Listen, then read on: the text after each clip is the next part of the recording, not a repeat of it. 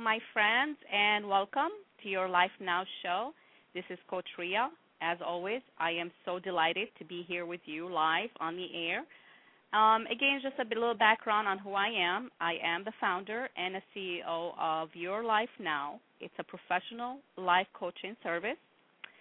I am personally certified as a professional and a business coach, and in my practice, I work with clients covering a lot of different area of impact in their life on the personal level as well as the professional level.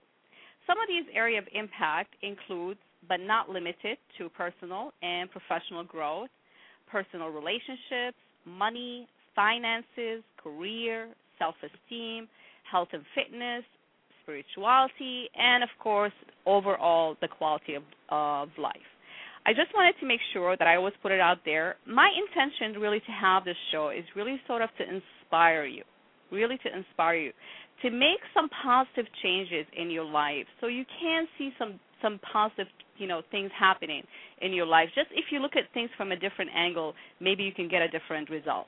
So that's what this show is about. On this show, I normally have a lot of different guests. We try to cover a lot of different topics related to our everyday life.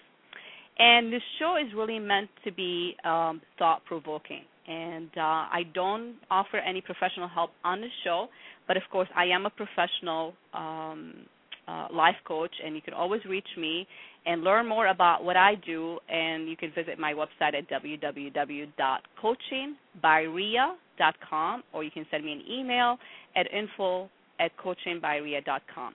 Of course, also my guests on the show are also professionals, so you can get in touch with them directly, and I always give the information for my guests if you like to learn more about them and of course their work. Today's show, it's a very inspiring show. I have a great guest with me. My guest today, Dr. David Kenneth Waldman. He is the founder and the president of To Love Children Educational Foundation International, Inc. He's also the founder and president of Rebecca House International Publishing Company that focuses on expanding children's horizon. David is also faculty counsel at University of Phoenix. He's an accomplished educator, social entrepreneur, and non-governmental organization leader. He has a huge passion. His passion is really driven from making positive social changes through uniting people at the grassroots level to influence top government decision maker to implement educational development policy. He had obtained a special status at the UN Economic and Social Council.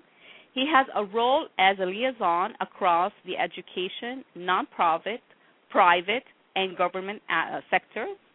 He's an expert in public policy, gender justice, and educational development for girls in the developing world.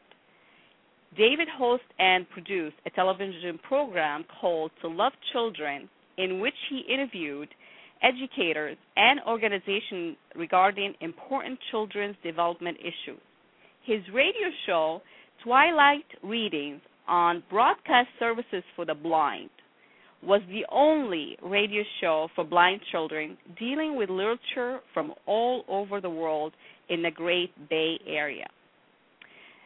David has a great resume, and I can go on. He has begun his career by teaching children in 1976 and began selling educational textbooks in 1980.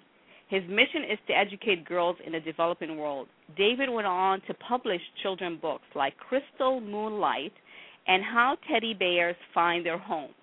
And his new book titled When You Wish Upon a Star, it's a collection of his children's stories and poems of the last 20 years.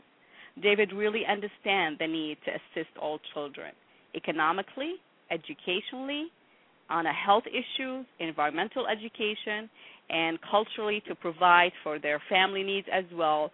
And most of the profits from the sale of the children's books will go into the foundation. It's an incredible resume. It's really an honor for me to have my guest today. And thank you, David, for being here. Are you with us?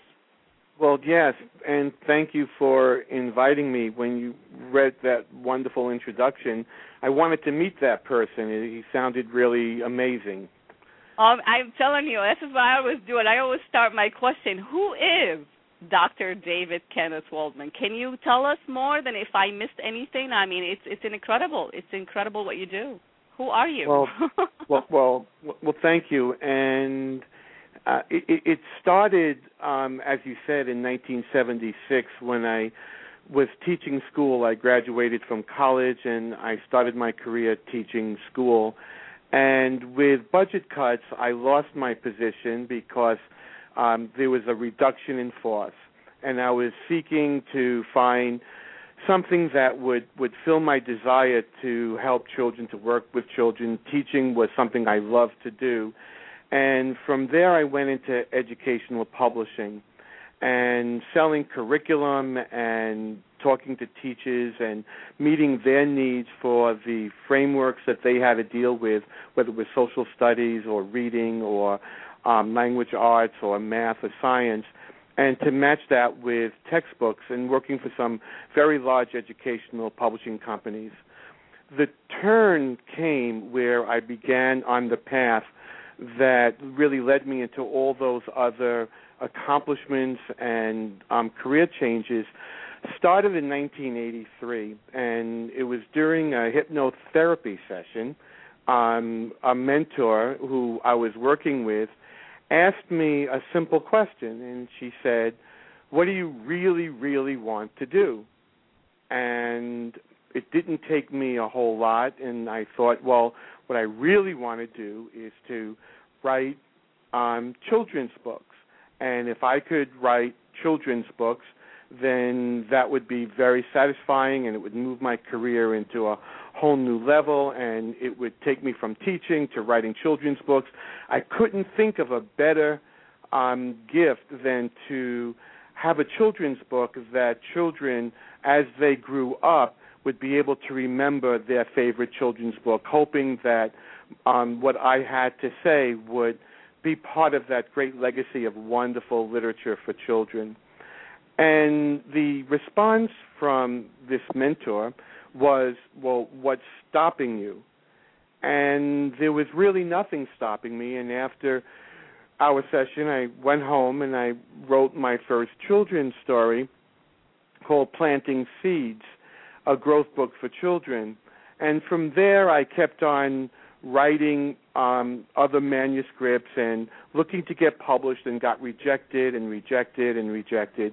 And finally, I thought, well, then I would create my own publishing company, and then I would self-publish. And I learned all about self-publishing, and I rose in that field, and life was wonderful. I was able to sell educational textbooks, travel, talk to teachers, write children's books, and create Rebecca House International, named after my mother, Rebecca. And I was able to find a career where I knew I had a purpose in life. In 1987, just a few years later, in San Francisco, where I was living, I went to a numerologist. And I went to a numerologist because I thought that would be fun. I didn't seriously believe in numerology, but I did start my path in 1983 studying metaphysics, and numerology was a form of getting in touch with a person's ambitions and goals, and I thought, well, that'd be interesting and that'd be fun. And the numerologist asked me the same question: what is it that you want to do with your life? Well, by that time, after 4 or 5 years of working on Rebecca House and creating an educational publishing company called Rebecca House, I answered, what I would love to do is to have a publishing company like Golden Books and selling 1 billion books all over the world that would meet children's educational needs and needs for literature. And to be able to have that goal, I would be a very happy and contented person, and having found the reason and for my existence, the reason why I'm here, and I would be very happy. she looked over all my numbers, and she looked down, and she added my birth date and all the numbers that she collected. She goes, "Nope, sorry, that's not what you're destined to do." And I said, immediately the thought came to mind was, I'm going to be told something that is going to be so beyond my reach. Even though creating a publishing company worldwide and to sell 1 billion books I thought was a pretty large goal, she looked at me and she said, well, that's fine, you may do that, but that's not your destiny. That's not what you're going to do. You're going to be an ambassador for children, and it's not going to be a political appointment, but you're going to be an ambassador for children, and that's what you're going to do. And it's so clearly, look, here's all the numbers, it's clear. And my response was, no, don't tell me that. Please don't tell me that, like Danny Kaye and Audrey Hepburn are goodwill ambassadors at the United Nations, and they are ambassadors for children and go around the world to developing countries. How would I ever be able to work with the UN and to have that level of accomplishment? That it just can't happen. And she just said very confidently, well, you know, it's going to happen. It's right here in who you are. And it was interesting because it took a couple of years, actually a lot of years, until I finally made steps towards that. But in the meantime, I created a children's television show called To Love Children. I created that radio show on Broadcast Service for the Blind. And for 3 years for the radio and television show, every single week, without fail, I was reading literature from all over the world and interviewing people for people that were blind. I wrote a book, Crystal Moonlight, as you mentioned, about a little blind girl who learns that she doesn't see with her eyes alone, she sees with her heart, and so that you're not truly blind, that's not even the correct term, it's visually impaired, because very few people are totally black blind where they can't see anything. They can make out something, a haze, light. So from that experience and realizing that there's a different way of seeing, that led me in 1997 to waking up one morning very depressed and not knowing where my career was going to take off and what I was supposed to do. And I was satisfied doing my work, working in educational publishing, satisfied writing children's books. But there was something missing, and I was depressed. And I woke up, literally woke up, sat up, and I said, I need to get a master's degree in international relations. And that's what I need to do in order to create my foundation to be able to help children. During the course of my studies, I was able to focus on girl children as the one way, the best way, based on research and practice, that if you educate girls, that you educate a nation. And I graduated with my master's in 2001, and from that point until 2007, there was another gap, and To Love Children was formed. I incorporated it. I even was able to get special consultative status with the United Nations. I spoke at the United Nations twice in front of the world's ministers, and everything was going well. I was meeting a king in the Busaga Kingdom in Uganda, and there was something missing. And what was missing, that in 2007, that same catharsis, that it just came to me that I needed to get a PhD. And that PhD would open up all the doors and be able to truly be that ambassador, not only in deed, but in education, in expertise, in credibility. And so for the last 4.5 years, I worked hard. That was a goal of getting a PhD I thought was beyond myself. And that's a long story, and I hope it wasn't too boring, but that's what led me. One door led to another. Incredible, David. I have to tell you. I mean, your determination to follow your true purpose. It's what this all show is about, to really inspire people to kind of figure out what is their true purpose and why they're here for. And it seems like you have found your true purpose. I'm going to take a short break. I'm going to play one of your theme songs from your foundation to love the children.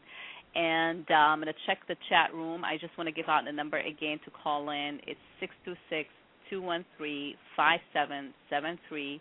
If you are an international caller, just click on the Skype icon next to the phone number, and you'll be able to use Skype to Skype for free.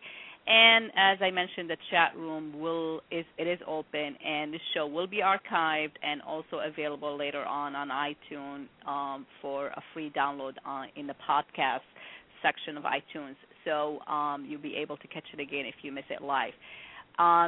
David, stay tuned. We'll be right back. I'm going to play that song, okay? Okay, thank you.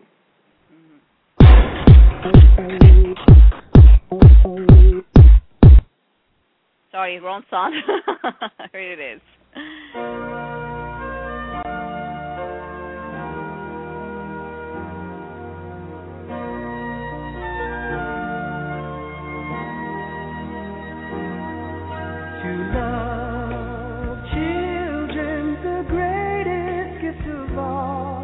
Like diamonds, their shine is never dull.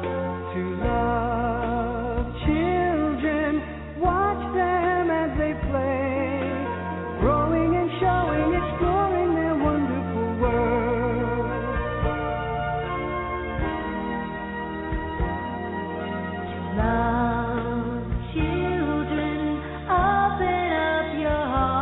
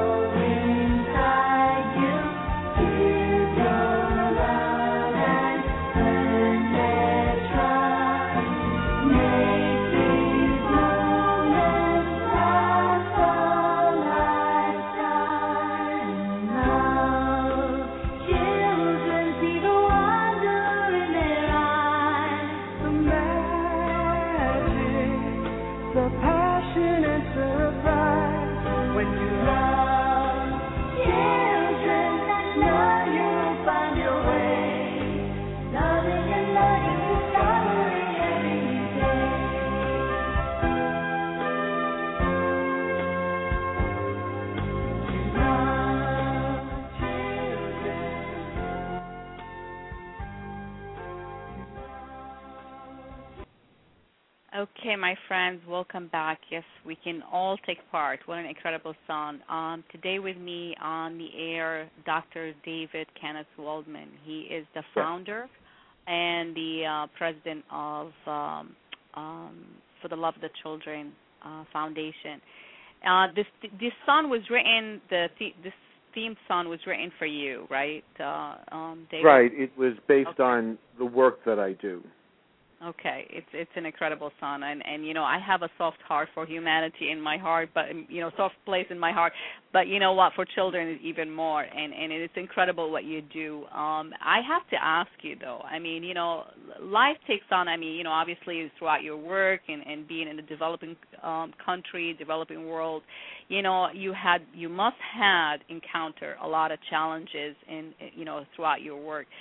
But what motivates you to keep on going and doing what you do? Because that work required a lot of, disciplines and a lot of, of saying, you know what, it's okay. I can still do this, and I can still, live my true purpose. And so what motivates you? What makes you really, the person that you are? That's a very interesting person, and if I was able to bottle that and sell it, it would make a great movie, I think. And it's hard to capture in a few words because, a person is so many things. And I think, that motivation was who I was as a child, but what kept me going through all the difficulties of working in the developing world, the first time that I traveled overseas was to India, and that was in 2003. And working and seeing the children there that was so impoverished, and then a year and a half later, going to Uganda and then Kenya, and going into the poorest places, the poorest, poverty, way into the bush, that I was the first Caucasian that these children have seen. Very few, if any, non-governmental organizations have ever come close to getting that deep into Uganda, or going to internally displaced persons camps and seeing children that have no shoes and sit on dirt floors and have no resources. And when I go and visit to these places, to the schools, to the camps, and children come running up and they prepare a song, one time that stands out in my mind is that these children sang to me a song where the words were, "We're born with a learning mind," and these are girls in a choir with no shoes and only one clothes that they had on their backs, and were able to eat once a day if lucky. And to see those children laughing and hopeful and able to sing and able to write and create a song that was so magical, so incredible, that's what keeps me going. And when I get down and when I go through obstacles and failures, I play my theme song and I look at the children that I've surrounded myself with over the years and seen that they haven't given up. And in comparison, even the worst that I've gone through doesn't compare to the war zone that they lived in northern Uganda, and being kidnapped, and the girls were and made sex slaves, and the difficulty, and those children don't give up, and they still want to go to school. That's what drives me, knowing that I can help another child and another child. And I found my purpose in life, and it was always centered to educate children. So it was just educating them in a classroom into a world classroom. It's incredible. I mean, I know when we talked on you and I over the phone, I told you about the fundraiser event that I attended for Health in Africa. And the program is incredible. I mean, most people who, know about, the epidemic of AIDS in Africa know how, and then the poverty over there, they don't have the resources. And so when people like that, they go in and they try to do a humanitarian, work like that, like yourself, and reach out and try to help these people. I was talking to the speaker there, and I said, so how many people do you have, and how many people were you able to help? And she said, well, so far we've been able to help 2,000 people. And 2,000 people, I mean, you're talking, that is like a pinch in a hay, right? I mean, that's like nothing, right?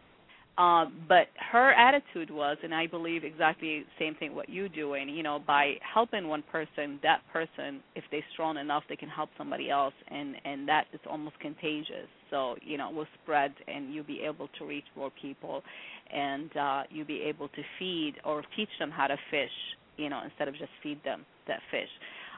So they can teach each other.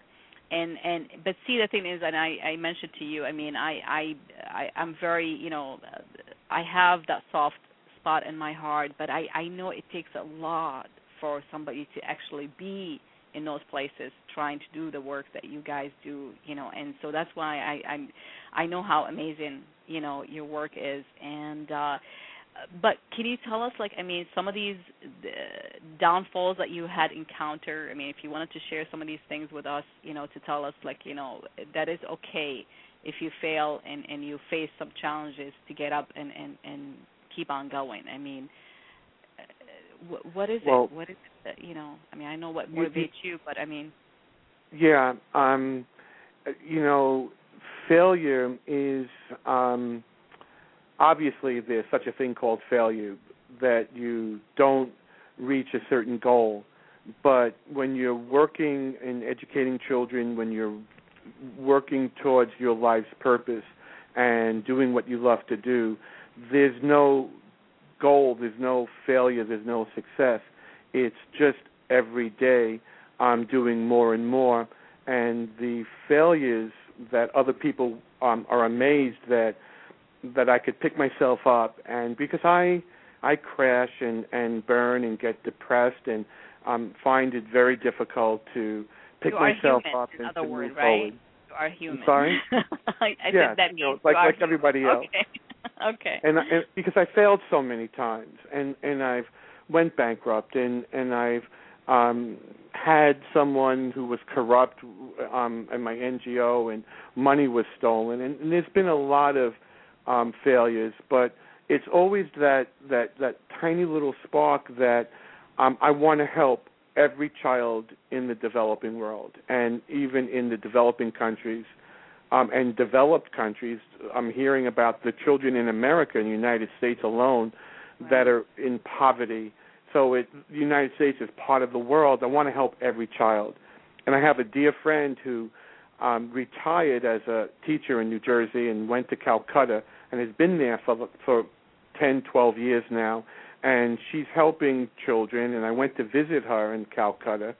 And I said, like, how do you every year in and year out be surrounded with this kind of poverty, and you're only reaching a few children? I want to reach everybody. How could you just reach a few children? And she said, if I thought about trying to reach everyone, I'd reach no one.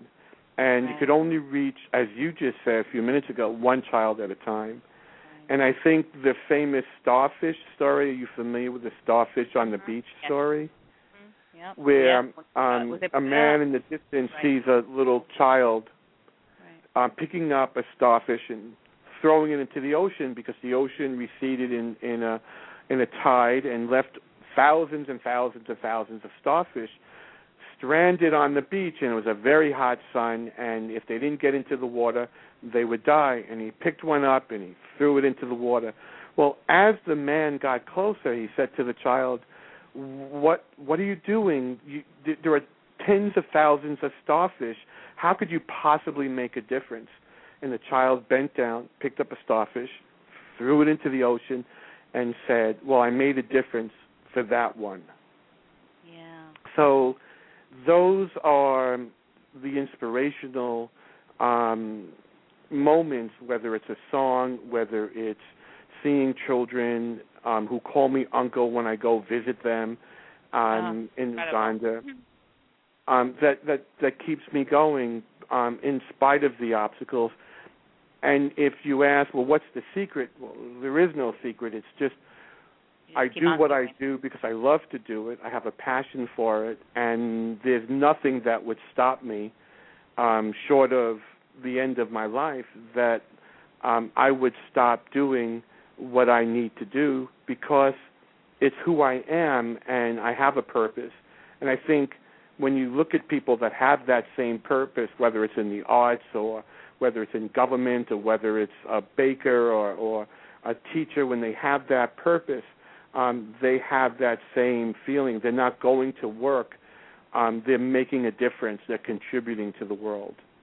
Absolutely. With all that being said, again, if you like to comment on Dr. Waldman's work, or you have a question for him, or even, you just want to say hello, feel free to call the show. The number to call in is 626-213-5773.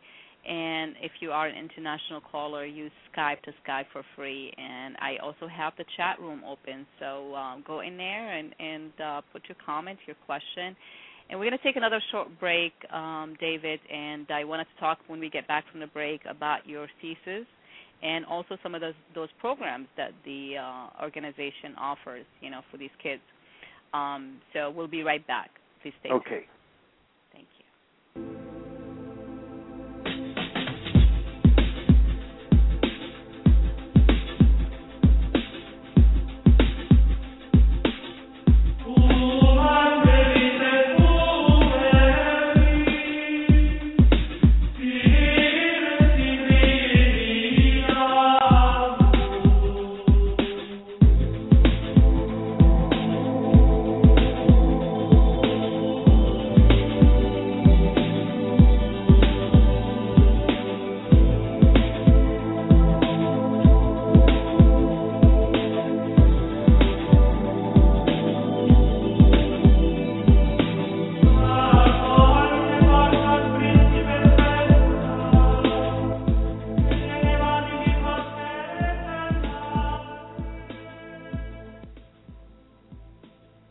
Okay, my friends, welcome back. This is Coach Ria. You are listening to Your Life Now show, and with me on the air is Dr. David Kenneth Waldman. He is the founder and president of tolovechildren.org.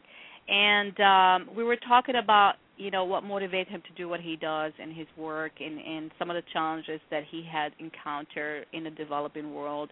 And some of the work that he keep on doing. He has a passion.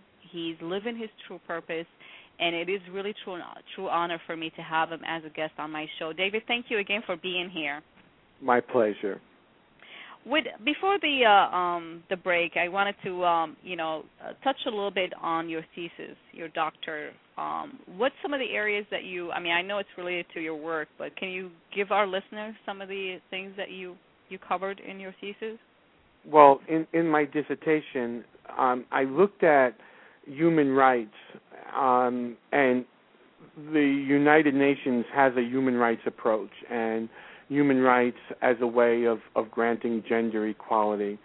So I took a look at human rights and cultural effects, meaning how does culture affect a girl, whether it's forced early marriage or certain behavior or how they dress or whether they can go to school or not. So I looked at human rights and cultural effects on gender justice for girls.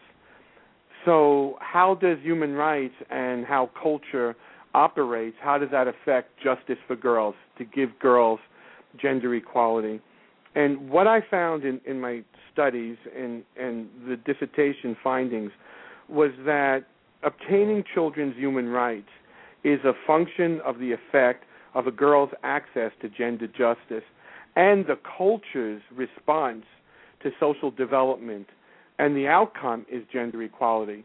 So instead of providing a human rights approach, you need to come in with a human rights and a cultural respect and to work towards gender justice.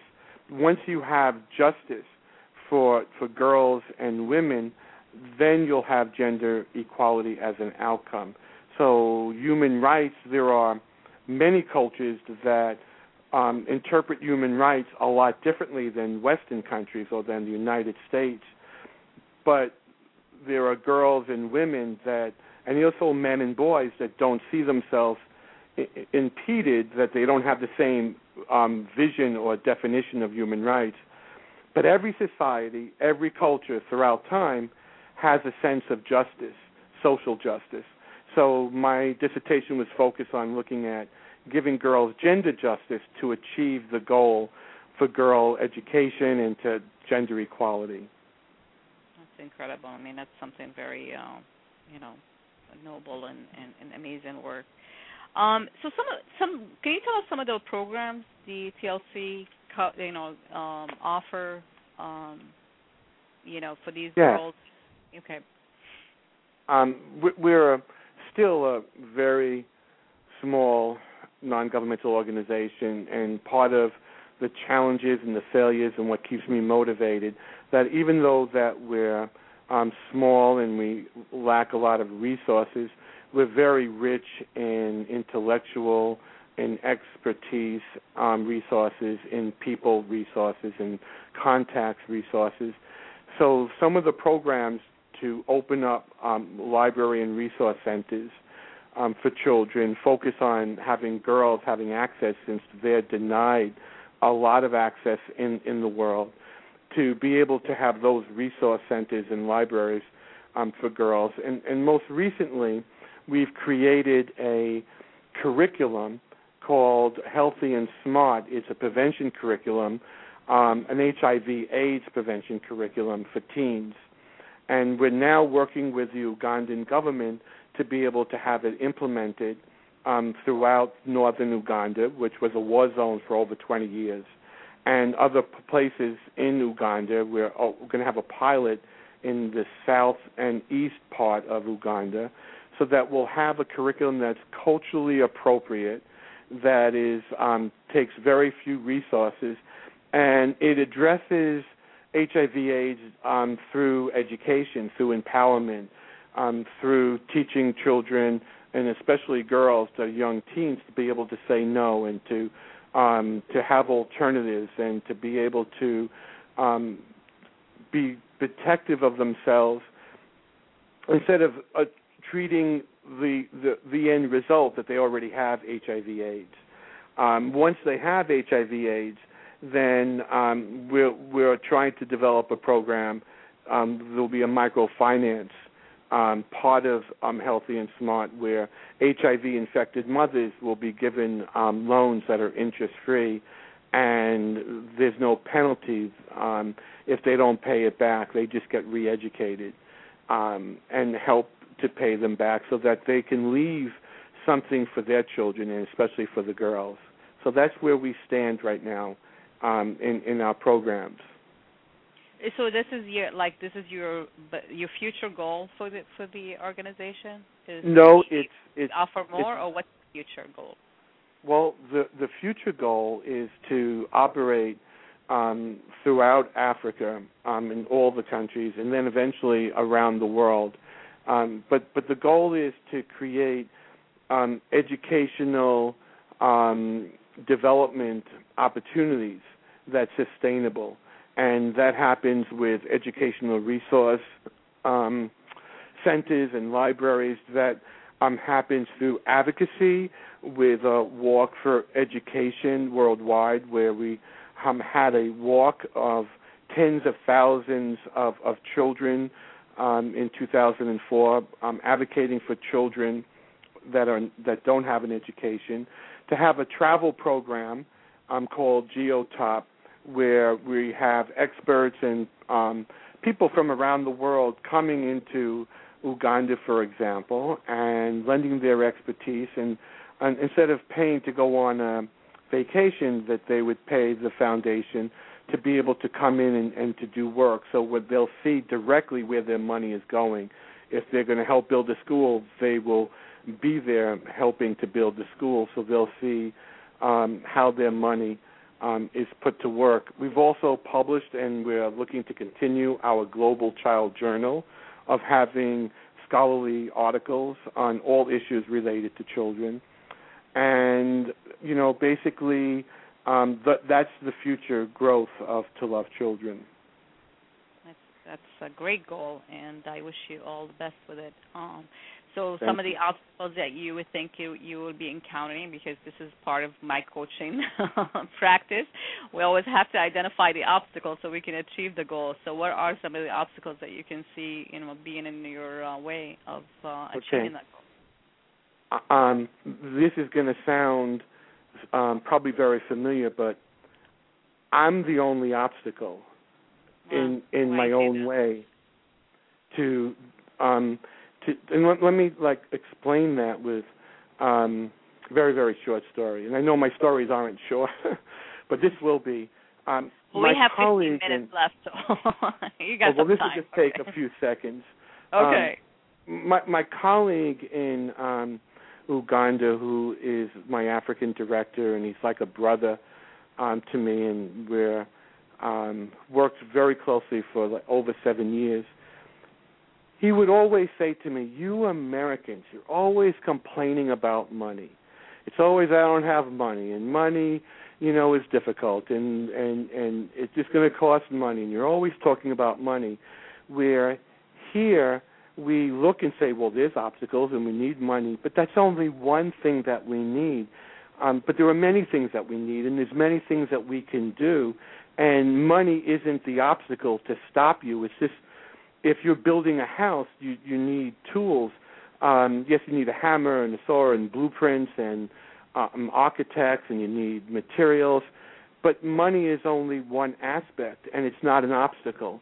It's just one more part of your strategic planning, one more part of when you're doing the work, then you get recognized for the work, and the doors will open and the money will come. The only obstacle in my life, looking back, is myself.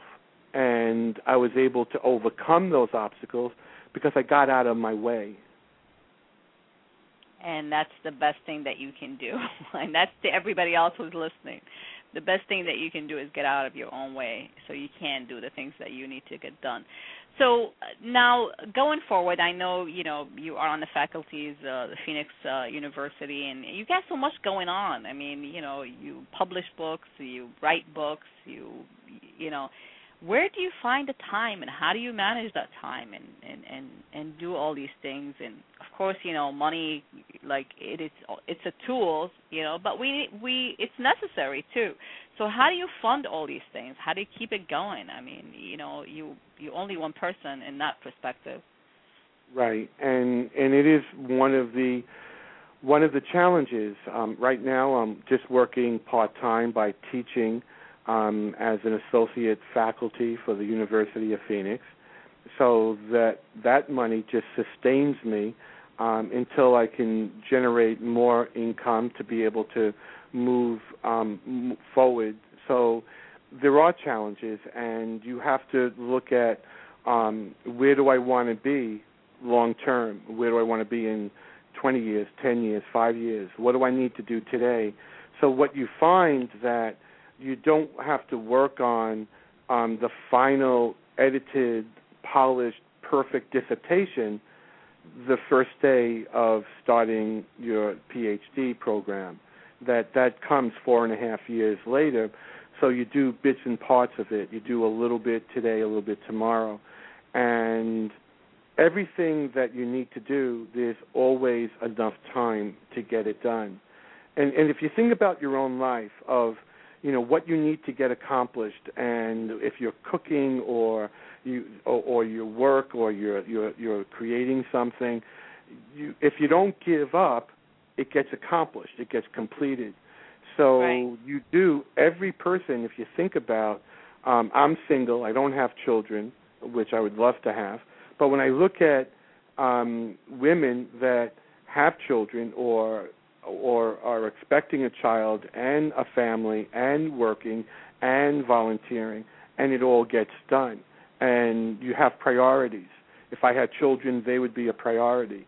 Right now, my work is a priority. So if a friend calls or a friend needs me, then that becomes a priority.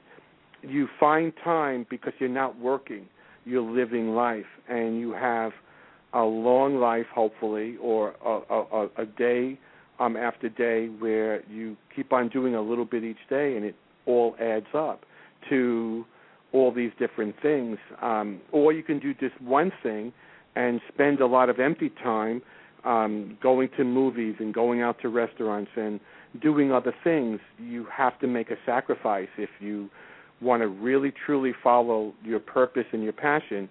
You need to make decisions, and once you get to a certain level, then you can add things back into your life, going to a movie, eating out with your friends, having dinner. But in order to get there, I found that I needed to make some sacrifices.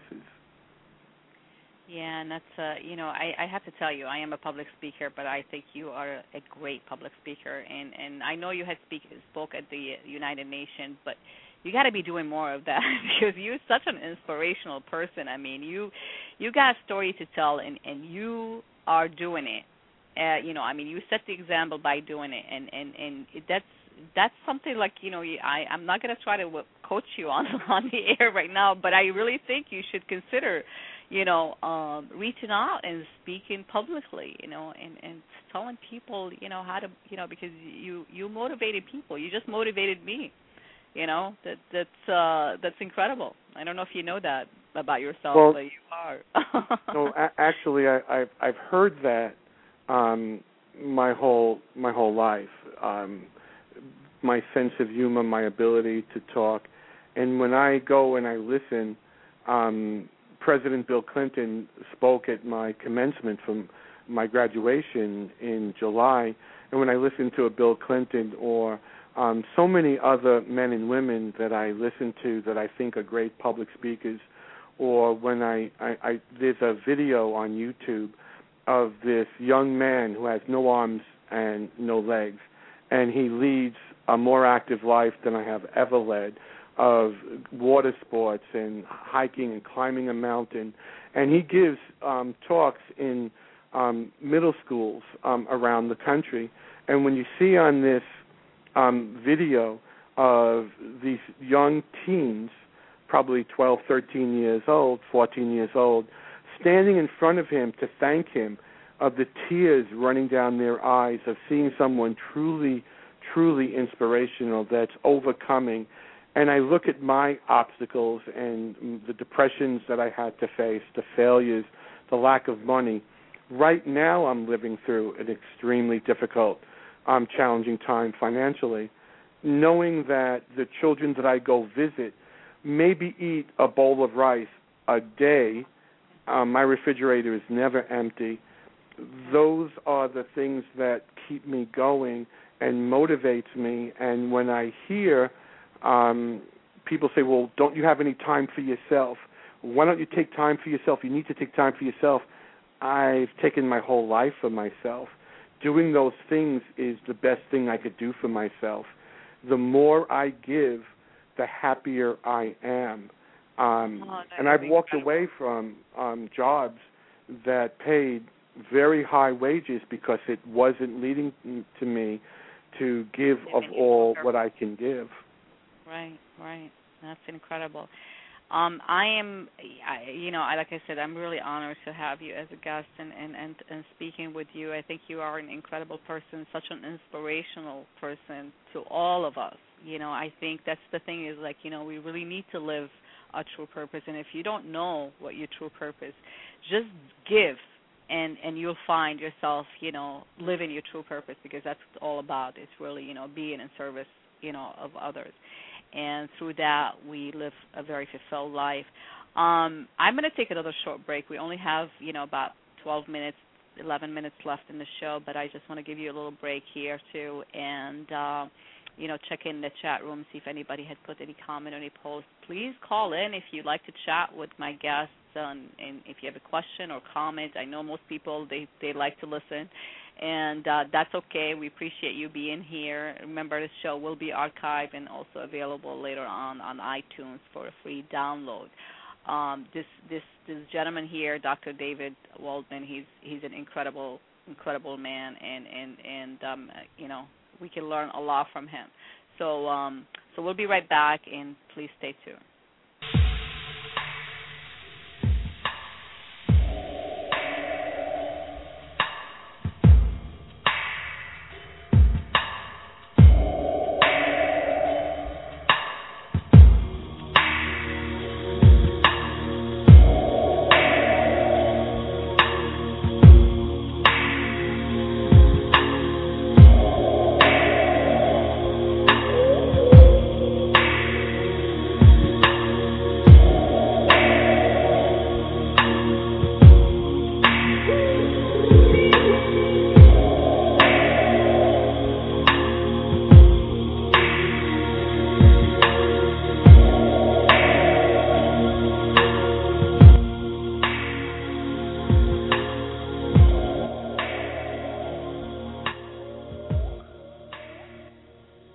Okay, my friends, welcome back. This is Coach Ria. You are listening to your Life Now show, and with me on the air today, Dr. David Kenneth Waldman.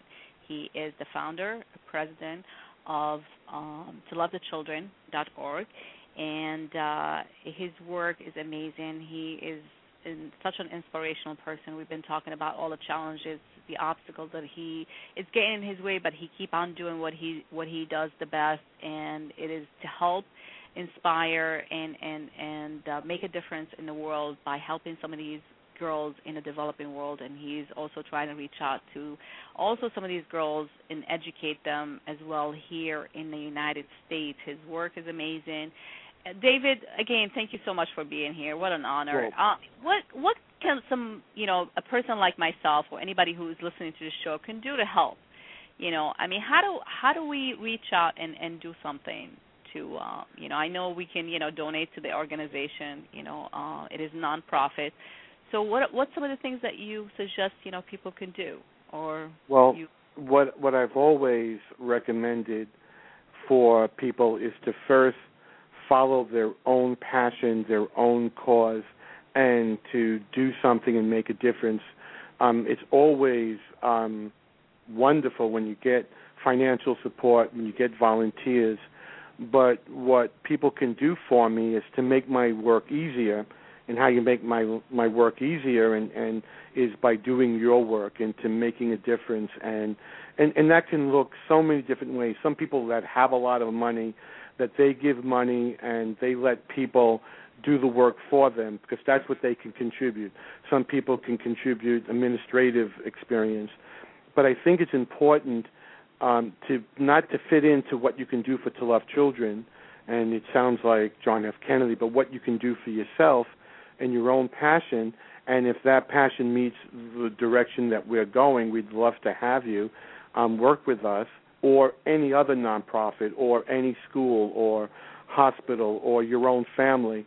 And that adds of that positive cycle of life, and it just makes the world that much better and that much more spiritual in the positive sense of that people can make a difference. And it's not only the protests that are around the world.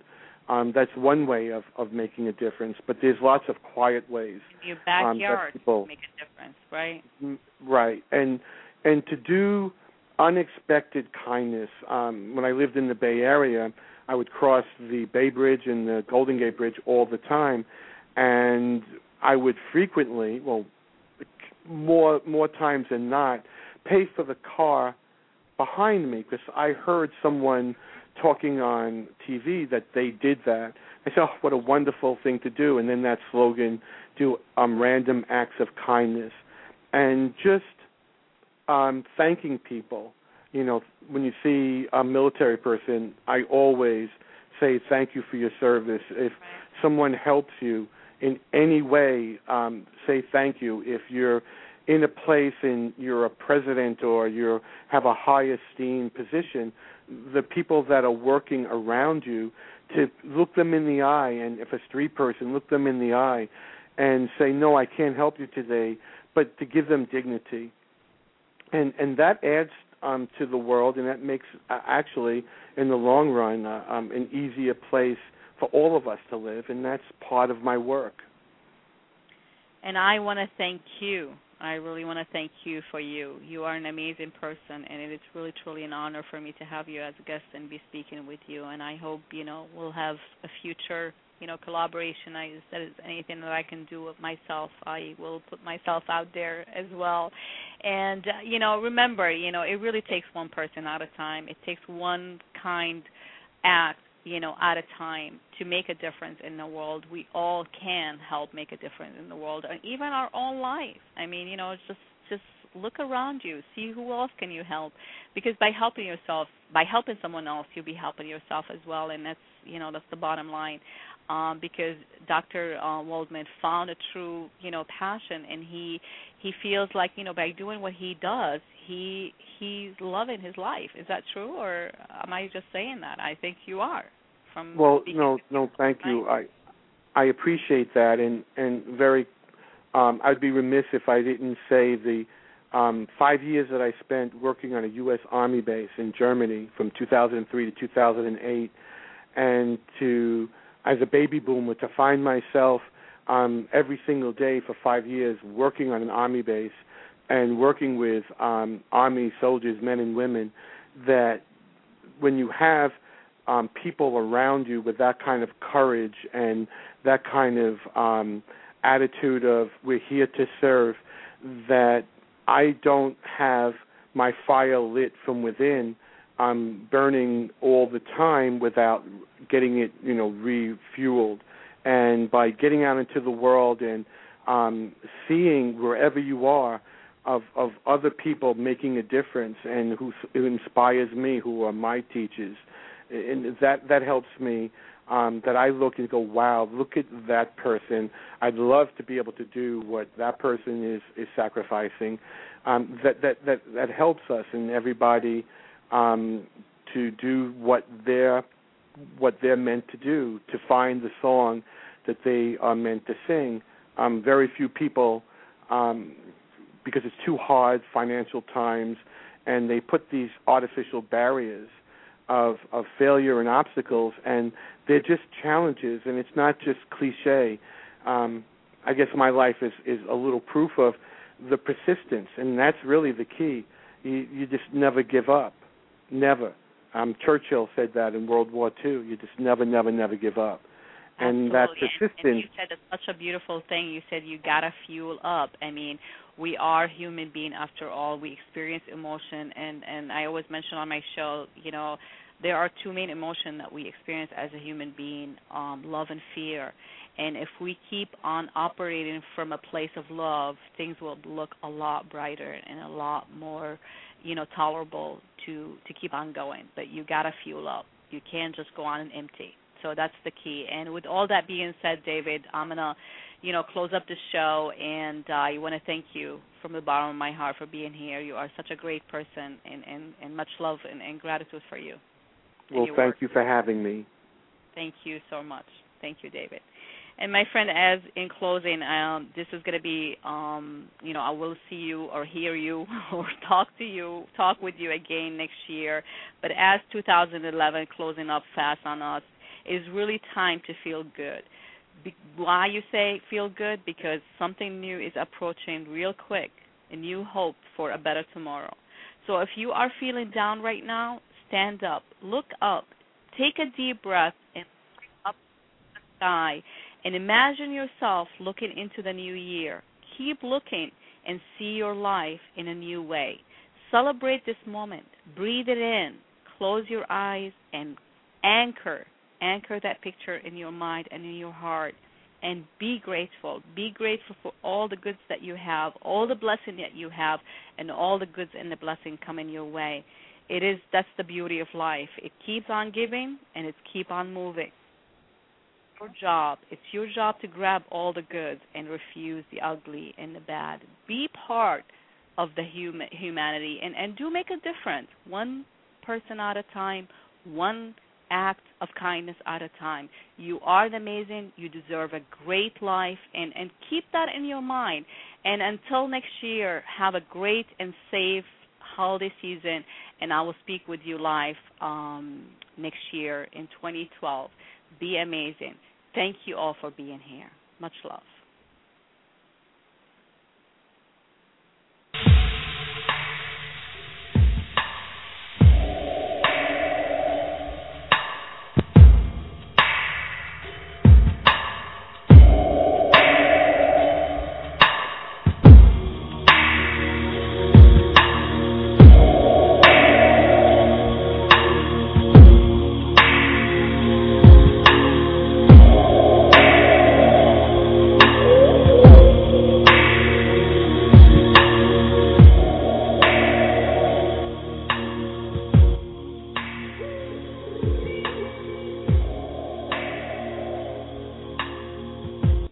This is the smell of the leftover tuna fish sandwich you left in your lunchbox over the weekend in a wimpy trash bag. Wimpy, wimpy, wimpy!